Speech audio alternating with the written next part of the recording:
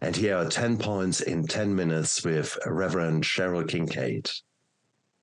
Hi, this is Pastor Cheryl Kincaid, and I am the author of A Forgotten Door Caught Home and Carrie's Thorn, 2 books about girls that were becoming women in the foster care system and aged out of the system.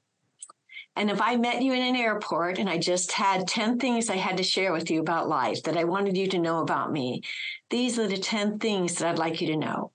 I'd like you to know that there's nothing that you have done or has been done to you that is beyond God's grace and his healing and his redemption. You can be made whole again. I want you to know that God's will for you, his goodness for you, has not been thwarted by your bad decisions. You're not that powerful. He can still turn things around for good. I want you to know that everyone's life has seasons. So if you're going through a rough patch right now, hang on. This too will pass. As the scripture says, weeping endures for a night, but joy comes in the morning. I want you to know that as a person of faith, you have the right to be angry. And it's called righteous anger, and that will help protect you against further abuse. I want you to learn the difference between forgiveness and denial.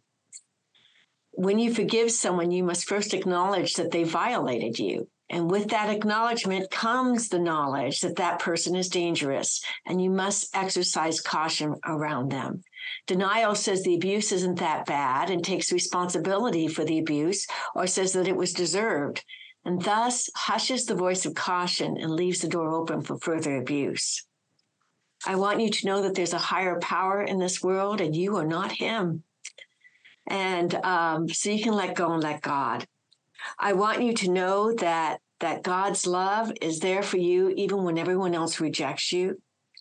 I want you to know that God will make a way when there seems to be no way. So look for the alternatives.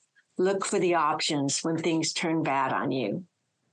I want you to know that you must hand back the responsibility of your abuse to your abuser. If you don't hand back that responsibility, you may hand it on to innocent people through angry actions or through self-destructive acts.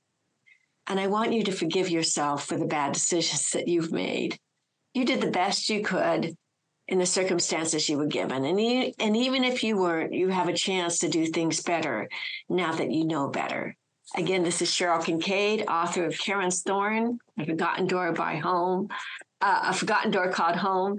I'm wishing you the best and God's blessings, and have a good day. And these were 10 points in 10 minutes with Reverend Cheryl Kincaid.